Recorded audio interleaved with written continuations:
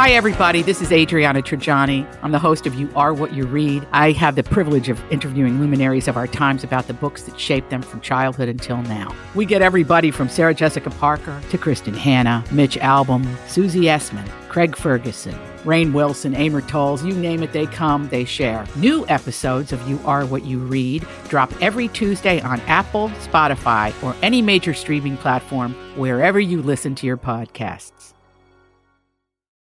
We have solid information.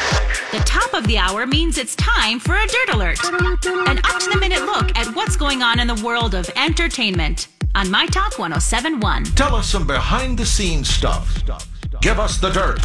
Buffalo and the rest of western New York are digging out from the weekend's record-setting snowstorm. Buffalo set a new daily snowfall record with 16.1 inches, while some areas saw up to 6 feet of snow on Friday and Saturday. It was the region's biggest snowstorm since 2014. Black Panther Wakanda Forever remained atop the box office for a second consecutive weekend. The sequel raked in another $67.3 million in its second weekend, bringing its totals to $288 million domestically and $546 million globally. Lisa Rinna of Real Housewives of Beverly Hills revealed that she would be open to working with anyone from the cast, including Kthy Hilton.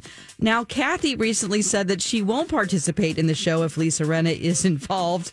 She did not confirm if she'll be returning to the reality series and didn't respond to Kthy directly.